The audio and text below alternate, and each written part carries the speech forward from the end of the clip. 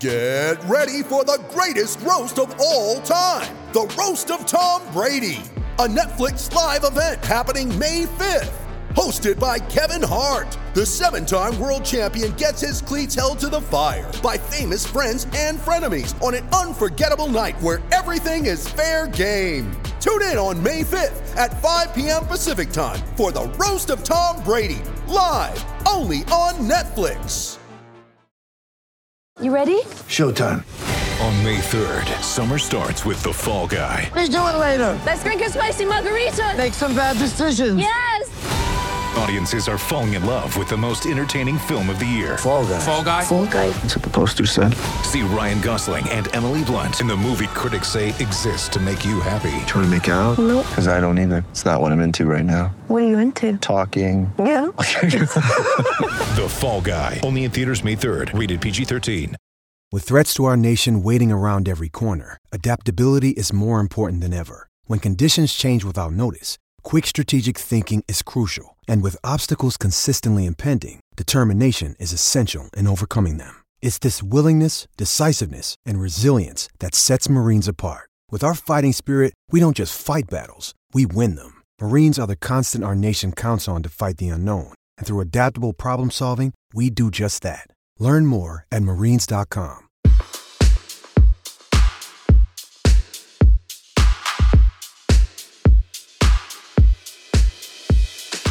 I'm going there I want to win the tournament. I mean, I don't know how possible it is. Like, I'm definitely been working hard and playing well. I mean, that's everyone's goal who's going to the tournament. They want to win it. I'm not going there to try and win 2 rounds. And then, I love that. And then losing straight sets or something. Obviously, I want to win every match I play. Sometimes it's tougher with different opponents, but every time I step on court, I want to win the match.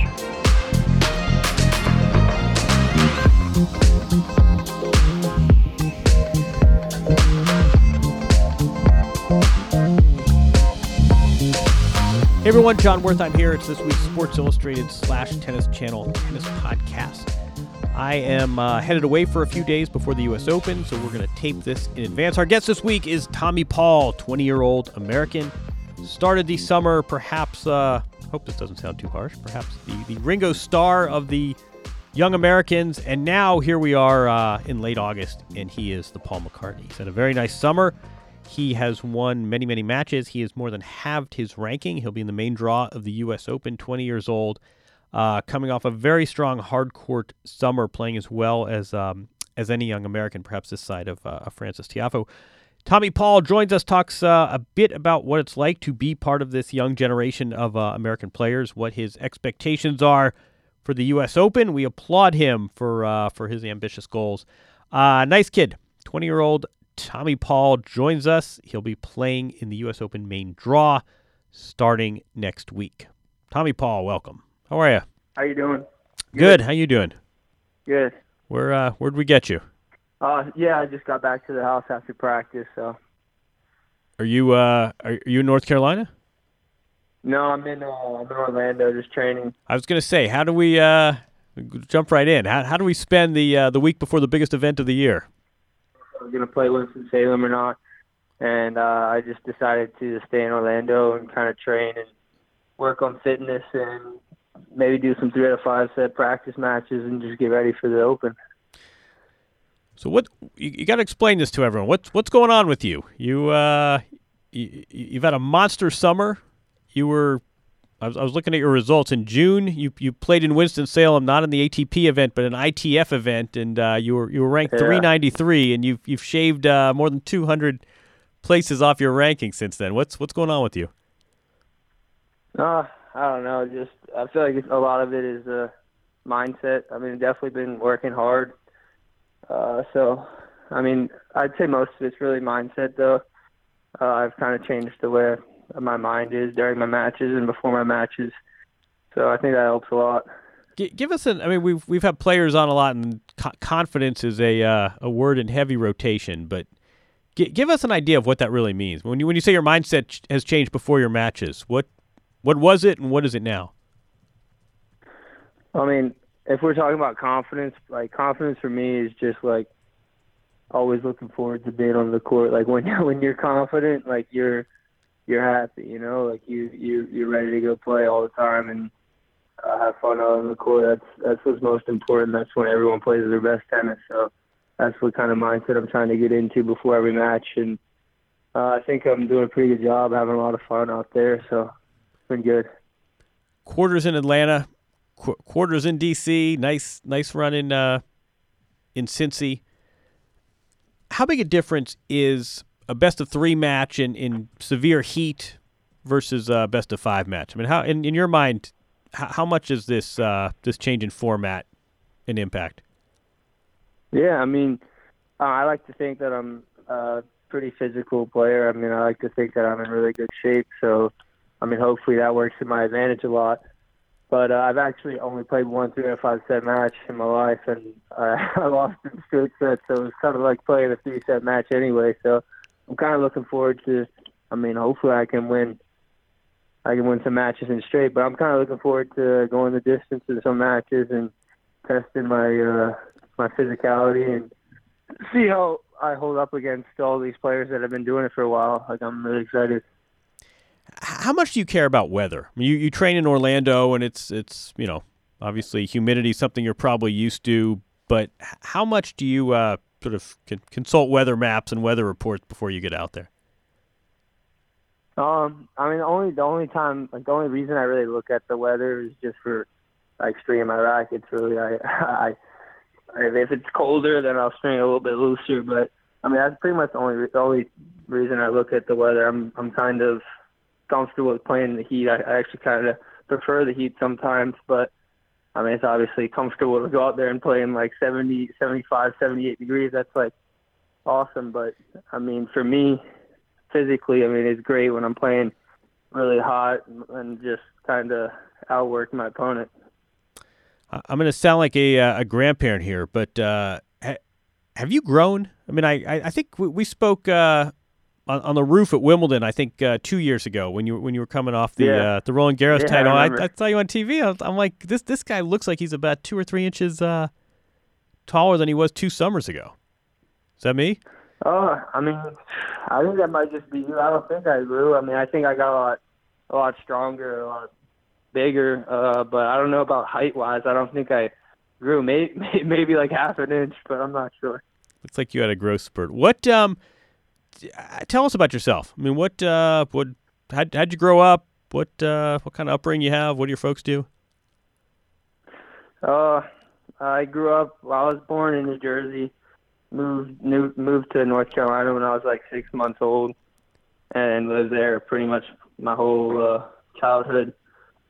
I mean, I would say I'm a North Carolina guy. I like being a Southern boy, so I really like that area. My mom played tennis at ECU, East Carolina University. That's kind of how I got into it. That kind of got me started. And then, like, once I could hit the ball, I just started tennis playing with the older doubles people. That's kind of how I started, just going out there and play with the older people. They were nice enough to let me go out and hit with them. So that was pretty cool. And then my sister started getting into it around the same time as me.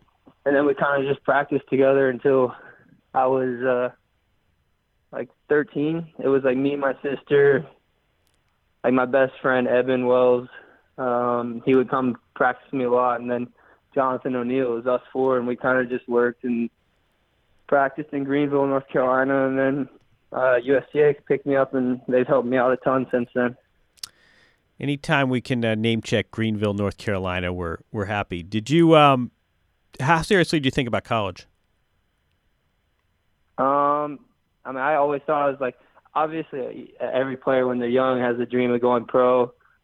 That was always my goal when I was little and growing up playing the North Carolina tournaments. And then, like from 14 to 17, like I was like, all right, I'm going to college. I always knew it was either going to be UNC or Georgia, and I liked the coaches at both a lot, and I ended up committing to go to Georgia. Oh, you did? And I didn't realize that. Okay. Yeah, I committed to go to Georgia right before. It was right after Savannah Challenger. And then right before I went to Europe I played 3 futures and then the French Open.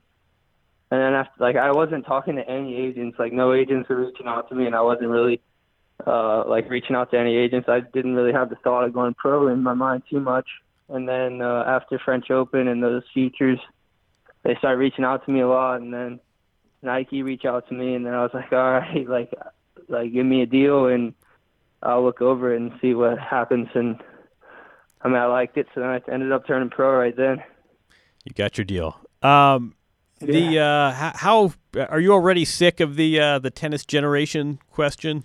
Are you you obviously, 25 years ago was Andre Pete and Jim and Michael Chang, and now there does seem to be this cluster. Do we make too much of that? I mean, do you see yourself as this generation? Are these your rivals, or is this something that sort of the tennis salon has taken on itself?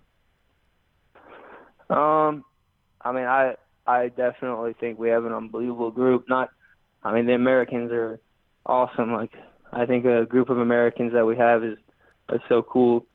All of us growing up together and pushing each other. But, I mean, it's also cool that there's people from around the world at the same time. Like, the Russians have 3 guys that are playing Unreal Tennis right now as well. And then Canada, obviously, they got a bunch of young guys that are doing really well. So, I mean, I think it's really cool not just having Americans, but guys all over the world my age playing at higher levels than me and kind of pushing me to do better.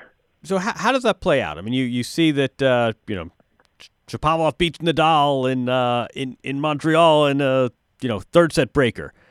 You're Tommy Paul, up-and-coming American. I mean, how do you process that? Is that you're happy for him? It's inspirational. How does that play out when you see a result like that? No, I'm definitely just happy for the guy. I mean, I don't know him like too well, but definitely like if I see him, like we talk to each other, like, hey, what's up, like how you been and stuff. And I mean, he's a really nice guy, so loved seeing him do well. Felix also a great guy. I mean, all the guys my age, I really just like seeing doing well, and I mean, it pushes me too. So like, I mean, I think I can compete with all of them, and want to be better than all of them, and they all want to be better than the rest of us. So I think it's cool having everyone competing against each other. What do you think that my pet theory is that this all starts with Federer Nadal and sort of trickles down to the rest of the field, but it does seem like there's very little friction among players in general, but among, say, the 20 and under set in particular. You'll never, even on court, you don't really sense that there's a whole lot of tension or that there's a whole lot of personal animus. A, is that accurate? And B, what do you think that is? I mean, it seems like you guys actually kind of like each other. Yeah, no, I mean, for your first question, I think we all get along pretty well. I mean, there's some of us that get along with each other better than others, for sure. But, I mean, I think it's just we all respect each other.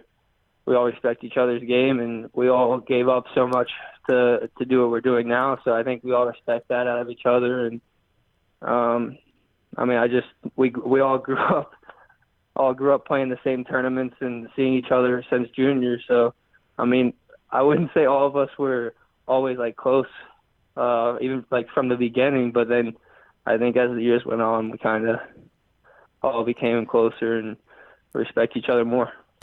You just mentioned sacrifice. I mean, what do you think what have you given up? What do you think the biggest thing is that you've given up to do what you're doing? I mean, I had to move away from North Carolina, move away from my family and friends.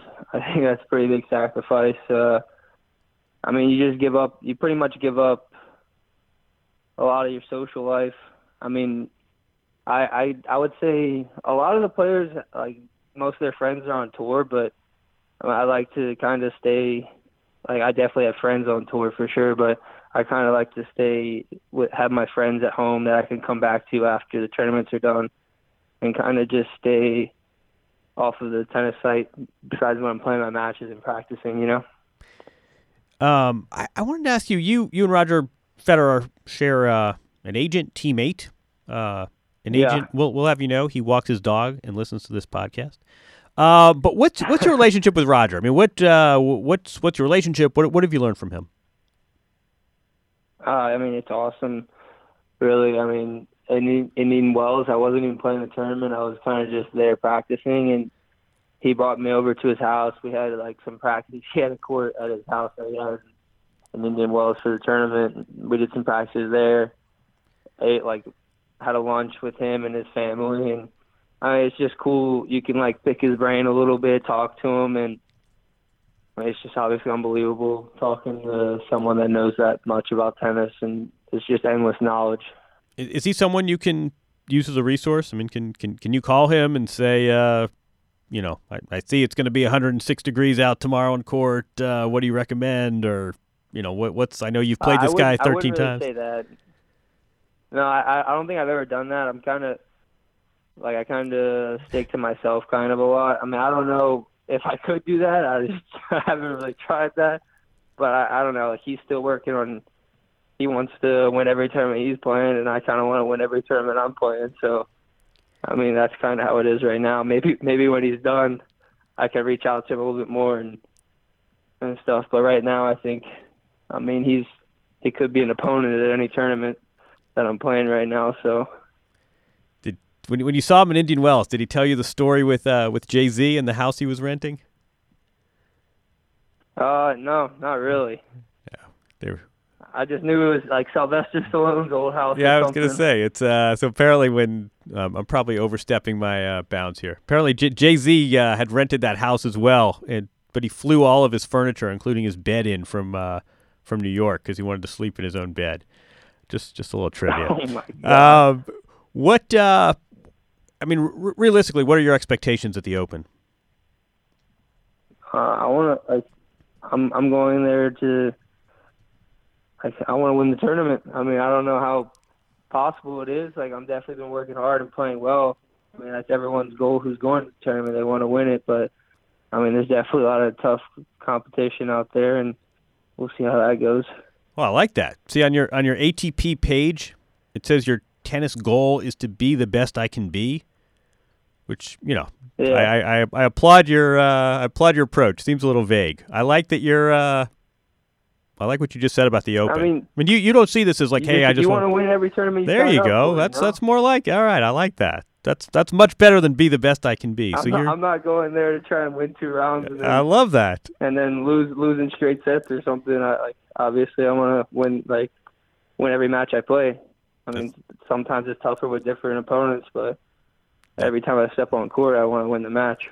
If I told you that makes all the sense in the world, and you're right. I mean, it would be crazy to think otherwise. If I told you we've phrased that question to other players, and it's they do not have your confidence. I like your answer. Too often players say, well, I just want to. Last year I did this well, and I hope to do at least that well this year. I like your approach. You're going there for the trophy, right? Yeah. What's your coaching situation these days? You're still USTA, right? Yeah, I'm with Diego Moyano, and we've just been practicing at USTA in Orlando. He's still a USTA coach, so I'm with USTA. What do you make of the facility? It's huge. You never have to battle for courts, that's for sure. That's good. You never have to share a court.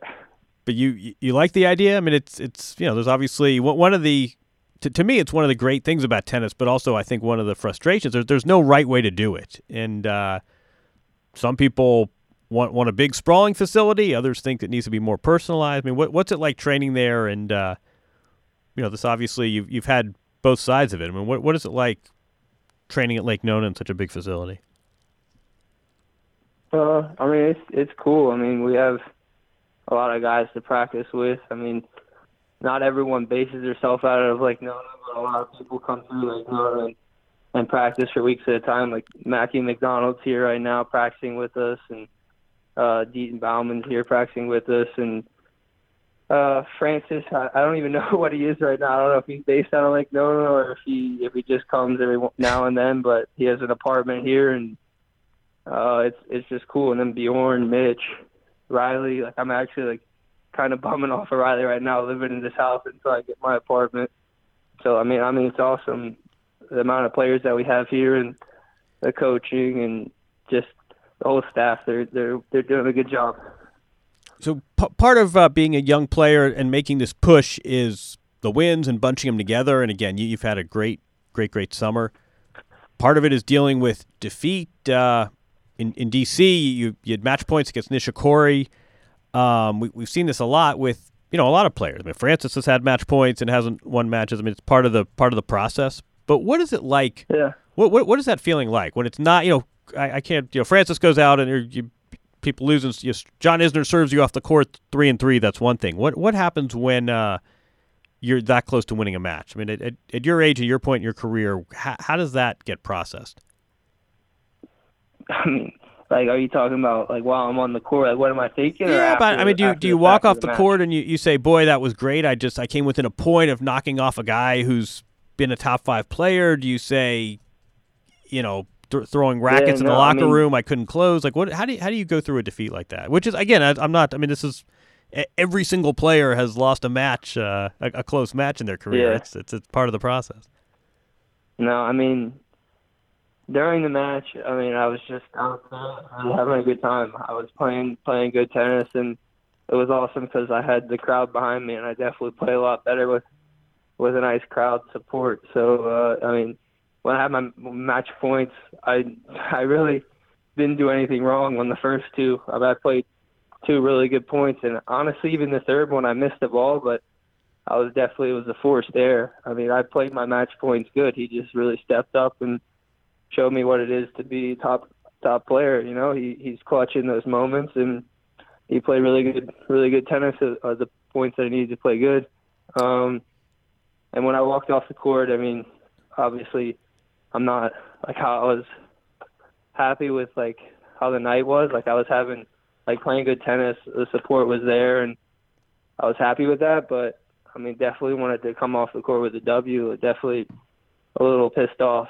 And, I mean, it was cool because after the match, I got texts from, like, a bunch of the old, like, American tennis players that used to dominate everything, and they're like, really supportive, telling me to keep my head up and telling me, don't worry, like, those match points, like, you played the right tennis, he just stepped up. So, I mean, it was really cool. That's cool. The cliche is, he's going to be replaying that point in his head for the rest of the night, and he'll have nightmares about that volley. Did that really happen? I mean, do you visualize these points, or is it, hey, listen, nice week here, and now I'm off to Canada? Well, I mean, I was definitely like, damn, like if he missed that drop shot in the net, it went over the net like an inch. I was like, but like at the same time, I don't really worry about that stuff. Like I don't get too caught up in my matches. Really, I'm quick to let them go, and I was just trying to tell myself let that one go and go on to the next week. And I did a pretty good job. I went back to Orlando for a practice week before. I didn't even go to Canada. I went to Orlando and then went to Cincinnati. So, I mean, I thought I did a pretty good job, and it was cool that all the old players were texting me, like helping me out. If I ask you your ranking, do you know what it is? No. Do you know roughly what it is? I don't. Probably around like 180 or 170. All right, very good. No, so you sort of have a general sense, but you're not. I mean, I think on Monday you'll hit your career high, and but you're not following every single point you've accumulated. No, I really like. I used to. I mean, obviously, when you first start playing pro tournaments and you're playing futures, it's like, oh yeah, like 2 points here, like 6 points here, you like keep track. But really, I'm not really too big on keeping track of points. Like I just want to go out and win every match I play. You know, like I'm not thinking, oh, I gotta win this match so I can get 20 points or whatever. You know. For the record, you're 175. So when you said 170, 180, something like that. 170 or 180, good. Yeah. Very good, very good.